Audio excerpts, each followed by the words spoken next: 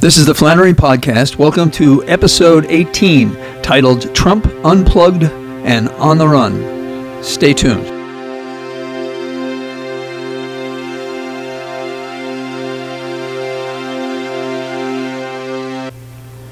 If I could strum a guitar, I'd sing a tale of where the nation stands, but that's not my talent.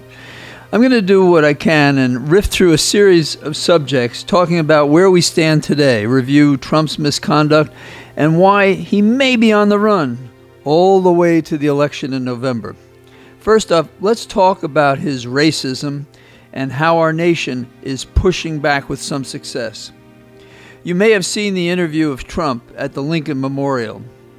Dishonest Donald Trump compared himself with Honest Abe Lincoln's historic service during a civil war. Consider the irony. Trump plainly seeks to divide the nation, while Lincoln famously sought to unite the nation. Lincoln firmly believed a house divided cannot stand, and Trump has done everything imaginable to divide the nation, so what? That it cannot stand?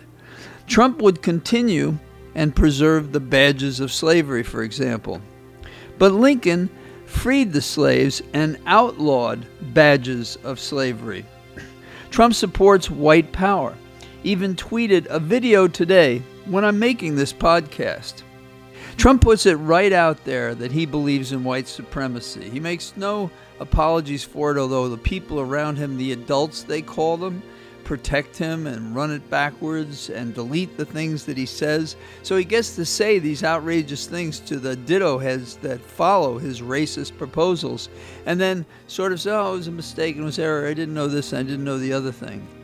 Trump supports the symbols of the Confederate States who sought to divide the nation. That's no secret either. He embraces the flags and the monuments. He doesn't want anybody to take them down. But there is a wind of change in America, among the legislatures and the people, but especially among the people.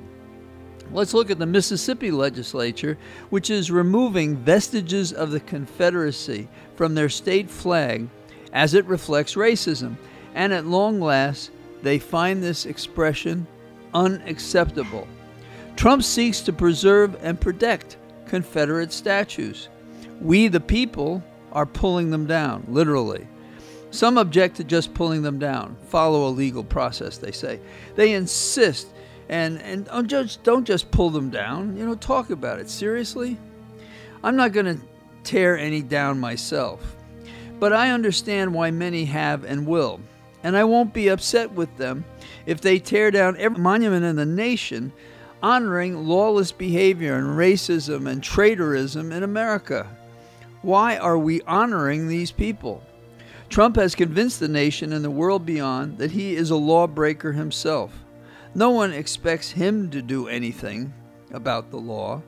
Politicians who've done nothing for so many years, very Rip Van Winkle reps, you might say, asleep ever since the Civil War. And I say this notwithstanding the passage of some belated but enlightened legislation in recent days. Folks, just don't trust our government to do what it should have done a long time ago, if they gave a tinker's damn to follow the law.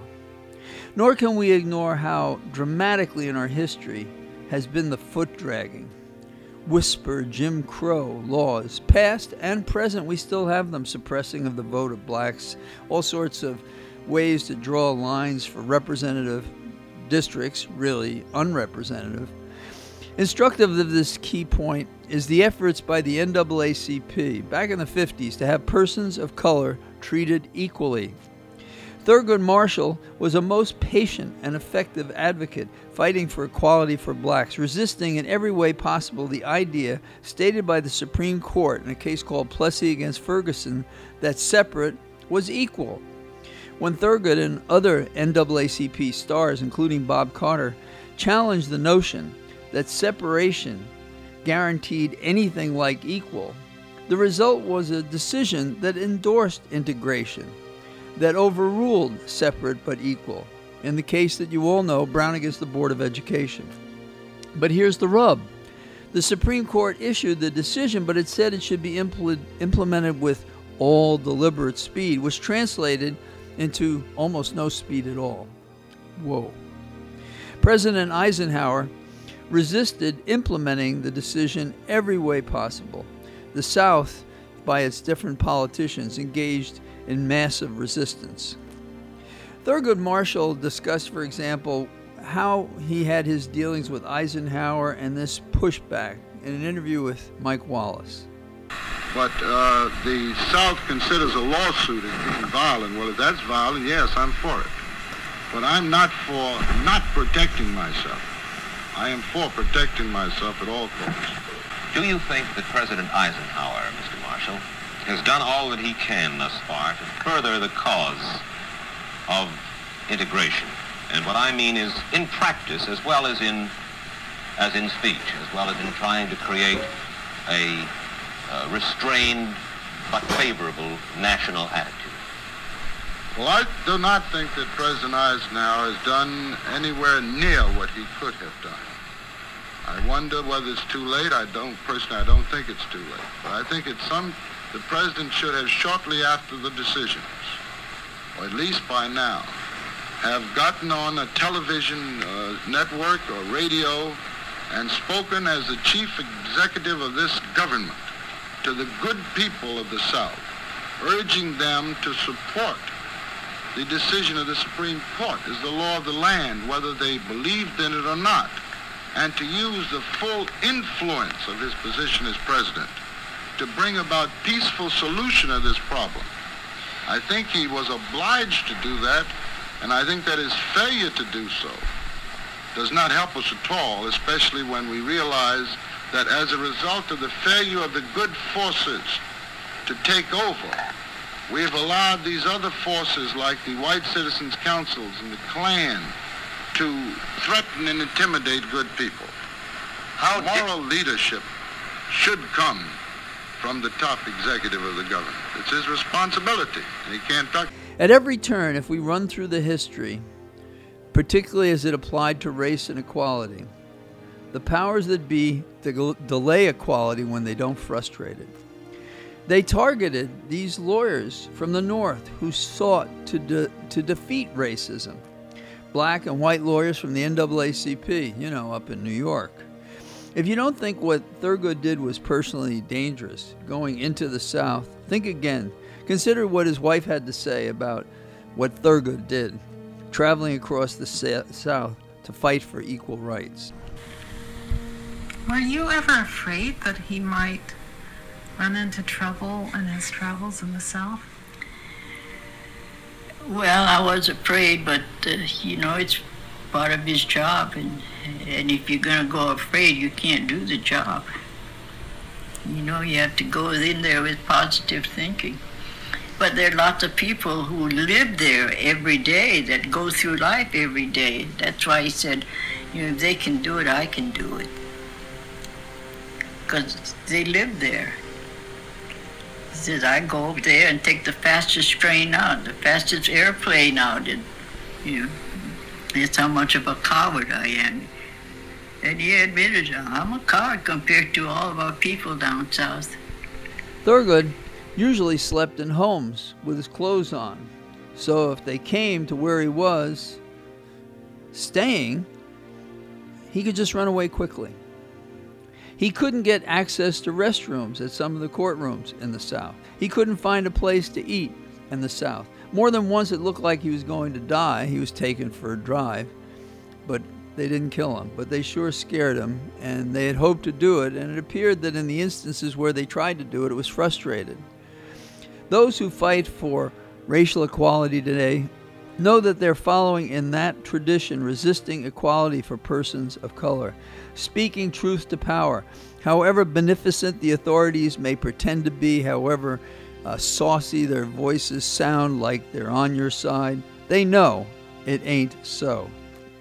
We live under the illusion that we made great progress, and we have made some progress. But the color of a person's skin still matters more than the character of his person. With Trump, what progress we achieved as a nation has been set back dramatically, and that's been our current challenge. The good news is that we, the people, have pushed back. I think of the old movie Network, where a TV host invites his listeners to say, "I'm mad as hell and I won't take it anymore." So, I want you to get up now. I want all of you to get up out of your chairs. I want you to get up right now and go to the window, open it, and stick your head out and yell, "I'm as mad as hell, and I'm not going to take this anymore!" I want you to get up right now. Well, that's what's happened in America. The accumulation of lawless and biased conduct by Trump and the murder of a black man for a petty charge, following upon other incidents abusing and killing other blacks, was too much for Minneapolis and for the nation to tolerate. George Floyd, a black man, was choked to death by police on a misdemeanor charge, and first it started, the community protested. No justice seemed available. It appeared the police could kill a man in broad daylight with people looking on, taping the event, and get away with it.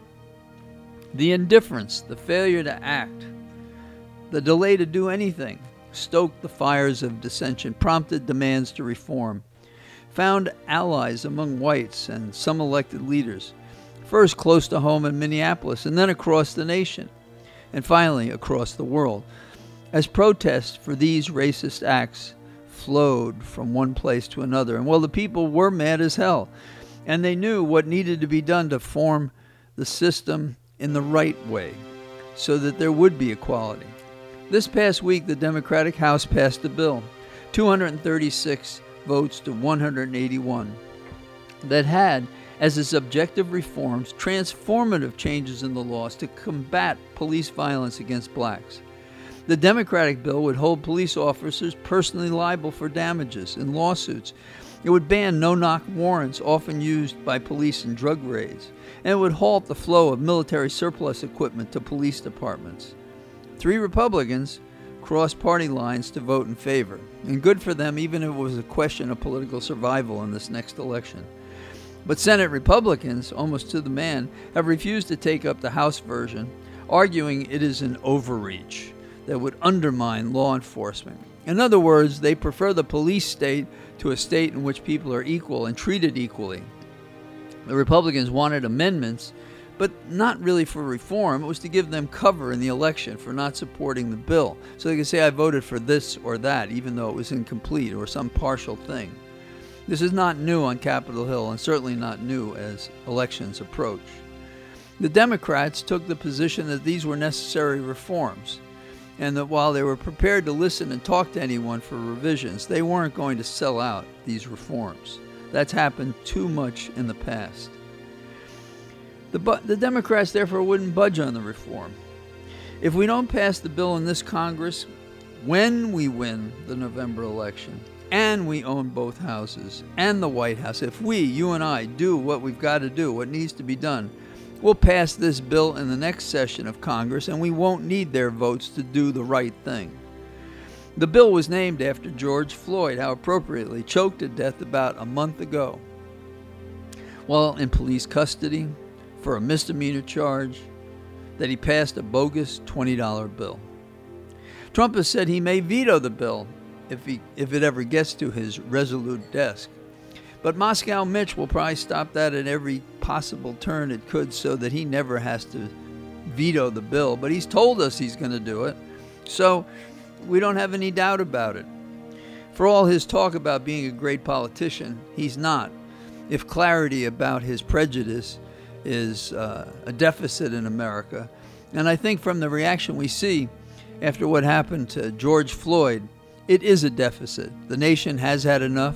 They're angry, and they're not going to take it anymore. There was a court decision this week that said Trump couldn't keep immigrant children in a concentration camp given the risk of the coronavirus.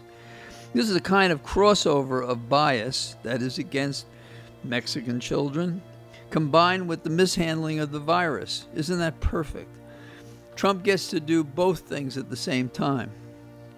Well, no doubt it will be appealed, but consider, what lawyer could possibly go into court with a straight face and say these children should be exposed to the coronavirus and they should continue in these concentration camps? Next, let's consider the division and deaths caused by the coronavirus. Stay tuned.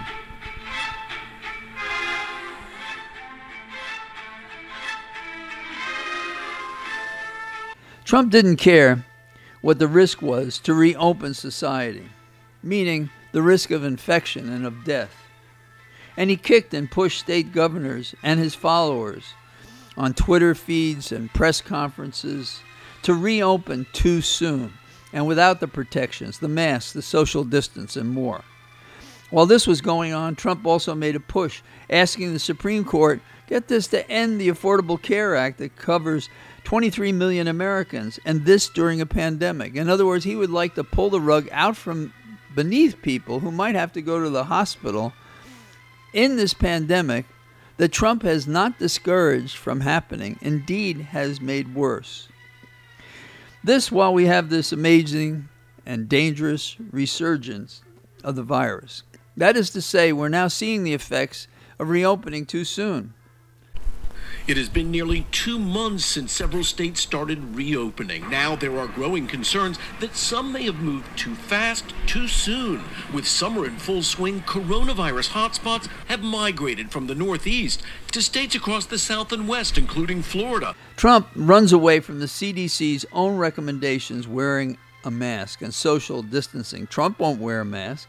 He also led a poorly attended rally in Tulsa where people didn't wear a mask, and he didn't require anyone to wear a mask or to follow social distancing. The CDC is advising the use of non-medical cloth face covering. This is voluntary. I don't think I'm going to be doing it. I'm feeling good.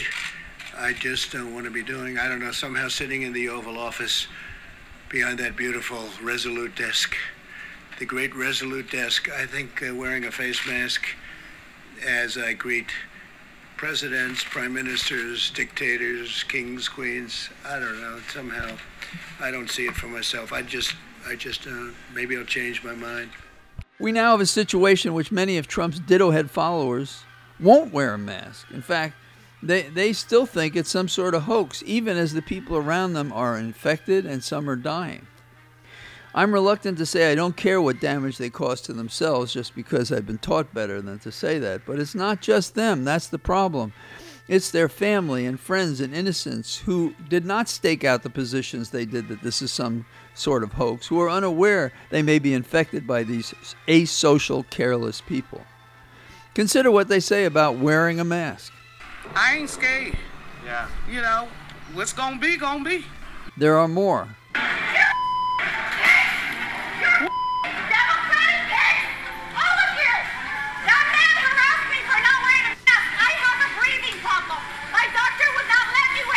I think the coup de grace was the press conference by Vice President Pence last Friday, just a couple of days before I'm giving this podcast. I don't know about you, but he strikes me as a Stepford husband. He's robotic. He's always been very strange. I don't think he's with us, that he's connected to humans. He's asocial, a sociopath. He's disconnected from this crisis, from the health and danger that people are affected. Of course, as he was holding the press conference, he didn't wear a mask. He spoke within feet of Dr. Fauci, the infectious disease expert, who did wear a mask. He was asked if it was a good idea, a good example, and wise to have rallies that as he proposed to have this week after this podcast in the course of the resurgence of the virus. Well, the freedom of speech, the right to peaceably assemble is enshrined in the Constitution of the United States. And we have an election coming up this fall. He said it was a First Amendment right, even in a pandemic. Well, what is he talking about? You can express yourself, your First Amendment, without putting persons at risk, as Trump did in Tulsa and a church in Arizona. Pence, I think, also feels like the guy who's a puppet, like the movie Chicago, when the lawyer pulls the strings on his client to say what he needed her to say.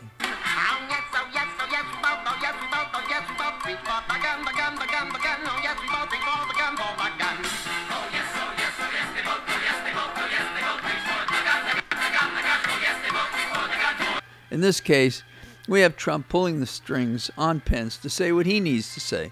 Trump is such a coward, he always needs a cutout to do his dirty works, just like the mob always does, and he is mob-like in every respect. The numbers of infections increase, and so Texas and Florida are pulling back from the reopening they approved. Okay, they shouldn't have, in the first case, opened so suddenly. making some corrections are good. But I say some because not all, and probably not strong enough. And the pressure on both hospital facilities and the need for, protective gear and masks and everything is now under pressure because they reopen soon. And here's the other rub. People are taking courage from the facts, well, yes, the infections are up, but we don't have an increase in deaths. And the problem is infections go up, people go into the hospital, and when they do, and things get worse, then they die. So in other words, deaths lag higher numbers of infections. They don't happen right away. And we'll find out in the weeks ahead exactly what our exposure and what our danger is. So we've set back our collective effort against the pandemic by all those who locked down. Plainly, expecting people to do what's necessary isn't working. We ask people to do this voluntarily, and I'm not going to do that. If you told them not to wear sweatshirts or T-shirts or things like that, would they also be in the same fashion? Whatever these irrelevant comparisons would be, it was James Madison who said, "If men were angels, no government would be necessary. If angels were to govern men, neither external nor internal controls on government would be necessary. In framing a government which is to be administered by men over men, the great difficulty lies in this. You must first enable the government to control the governed, and in the next place, oblige it to control itself." Well, we have violations in both directions of what Madison would advise us to do. We have little control by law or the Constitution in the current government because it's ruled by fiat by one who would be a despot or king. But the rest of it is, if we're not requiring people to do by law what they refuse to do, we have no way to coerce them to do the right thing for public safety, health and safety for themselves and for others. And yes, on some level, we may not care about them if they choose to be so risky as to play this virus roulette and perhaps destroy themselves. That's one thing. But all the other people that they affect and infect, that's a different story. We have to get this right. We have to require masks across the nation. We have to supply them at stores and buildings as may be necessary for those that may not have masks, so that they can comply and so that they can protect each of us from what they're doing. Unfortunately, because of the illness and deaths impossible to deny, the public gets that Trump doesn't give a damn. We're approaching the 4th of July. Let's revisit what independence means today in the light of just these two glances at what Trump has done to disunite the nation. Stay tuned. The 4th of July is a pageant celebrating our independence from an imperial nation that denied us self-rule, dignity, and freedom. It's a time of marching bands, waving flags, usually when there's not a pandemic, capped with cloud-brushing, soaring, multicolored flashes of fireworks lighting the night sky to the sound of oohs and ahs from across the nation. But this 4th of July really shouldn't be like that. Time will tell. The 4th of July evokes the language of the Declaration hammered out in a hot Philadelphia hall, striking and revising the words of Thomas Jefferson, setting forth who we believe we were as a nation, a borning, independent of a king. We must reflect upon the sentiments of that grand occasion and how we may fulfill those worthy sentiments today when our independence is at risk from within and from without, including, according to intelligence sources and the Senate, a foreign nation state, Russia, that interfered in our elections. And now just days ago, we hear not only did they interfere in the last election, but apparently they also were prepared to kill our troops in combat, and that the president, that is Trump, the puppet for Putin, was on notice of this. And of course, they'll run away from that in the days ahead, but it doesn't make sense that he didn't know anything about it. You know, when we talk about traitorous behavior, if a president is so selfish as only to care about his power and his personal interests and getting reelected, and is prepared to do the bidding of Russia after what they did to interfere in the last election to elect him, we can presume they're doing the same thing this time. And the other concern that we have to have is this time, are they going to focus on the election itself? Because the vote by the polls looks terrible for Trump right now. And some commentators even think that he's going to resign beforehand. And I have my doubts about it. I think he'll run into the wall, and hopefully we will beat him on Election Day if we do everything we have to do. So we have to reflect upon the sentiments of that grand occasion, our Declaration of Independence, and how we may fulfill those worthy sentiments today when our independence is at risk. When we declared our independence, we said we believe that we are all created equal. Well, in the statement at that time, it just wasn't true. It didn't involve blacks. It didn't involve women. It didn't involve people who didn't have property. We have struggled since to perform that sentiment, but of late, persons of color are treated as suspect and targets for police violence, even murder. We should respect the notion that prudence does indicate that, to borrow the words of the Declaration, that, quote, governments long established, as ours, should not be changed for light and transient reasons. But we watch critical functions in the executive department compromised or destroyed by cabinet officers and the chief executive, and that's Trump. Our nation is divided on the question of race, and a lot of that ends up right at the door of Trump, because he's done everything he can from the moment that he announced he was running until the time I'm talking to you right now in this podcast. Our nation is divided and at risk because our chief executive can't handle this existential crisis involving a pandemic. In fact, he has denied it. It's sort of buried his head in a hole and ignored it, hoping what? That it would just go away? Or that the people who died would be so few we wouldn't notice? We're leading the world in a competition that we don't want to win, which is that we have the most infections in the world. Our nation is divided and at risk because of Trump. Our Declaration of Independence declared, governments are instituted among men, it just said men, depriving their just powers from the consent of the government.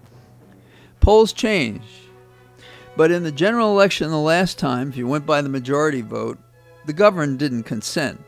The Electoral College permitted this man to become his excellency, to become the president that should have never been. But if we look at the polls today, and again, people will say, well, they didn't work the last time. Well, they did work in terms of the popular vote.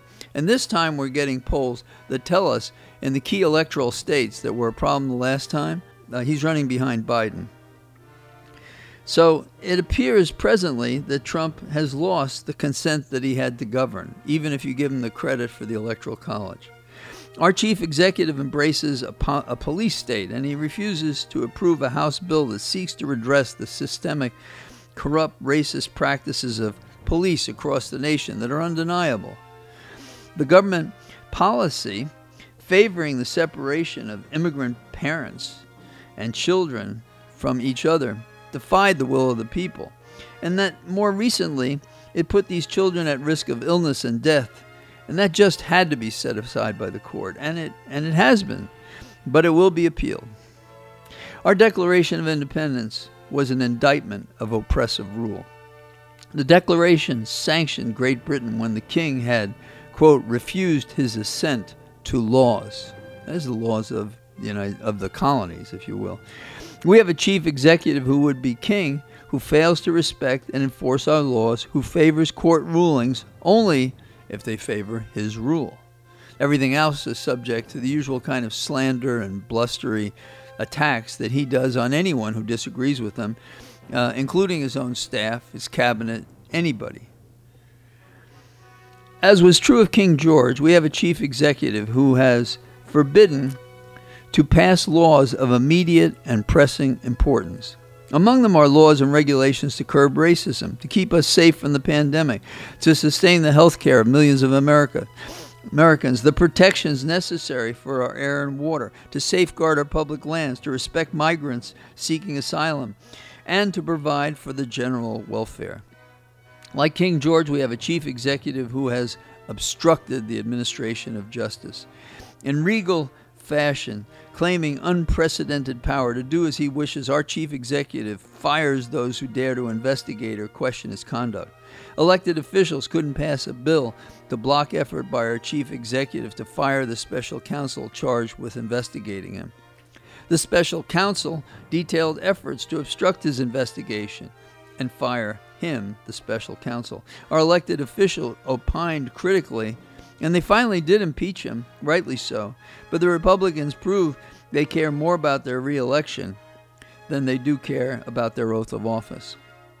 Slight offenses by our citizenry are punished in disproportionate for minor offenses, and our chief executive daily misleads the nation, attacks its institution, violates its laws, and seemingly with impunity. Nobody can touch him. And his former national security advisor says that if he's reelected, how are we going to control him in a second term? What are we to do when the man who occupies the West Wing acts as a prince whose character is thus marked by every act which may define a tyrant? That's what we said about King George in the Declaration of Independence. We can say that today about Trump. Is that person not, as we found King George, quote, unfit to be the ruler of a free people? I believe so. In our Declaration of Independence, it was well said, quote, that all experience hath shown that mankind are more disposed to suffer, while evils are sufferable, than to right themselves by abolishing the forms to which they are accustomed. We must resist this administration's objective that appears calculated to destroy all that was good about this nation, every element that made it a republic as opposed to a dictatorship. Our Declaration of Independence plainly stated that, quote, whenever any form of government becomes obstructive, it is the right of the people to alter or abolish it, to affect their safety and happiness. Aren't we in that condition just as we were in the Declaration of Independence was written and passed by colonials? The Declaration further said, when a long train of abuses and usurpations pursuing the same object evinces a design to reduce the governed under absolute despotism, it is their right, it is their duty to throw off such government. In this administration, we are far past that threshold. We couldn't get an indictment. He is not resigning, and he was impeached, but he was not convicted. That leaves the ballot box. That's how we have to remove this man who would be our king. The Congress has resisted to use its tools to close down the president's misconduct, what he's done to usurp the powers and jurisdiction of the separate but interdependent departments of our government. Our character as a nation, our cultural DNA, is of rugged independence, as lovers of freedom with a can-do spirit and an extended hand to help others on a journey still underway, to secure for every person the rights that we declared paramount, the rights of life, liberty, and the pursuit of happiness. As has always been the case, it was and remains true that the people do what our elected officials appear unequal to the task and incapable of doing. Could there be a more blatant disconnect than having this self-declared potentate reelected? I think not. So, we have to do something about it in November. Thank you for listening. I hope you found this interesting.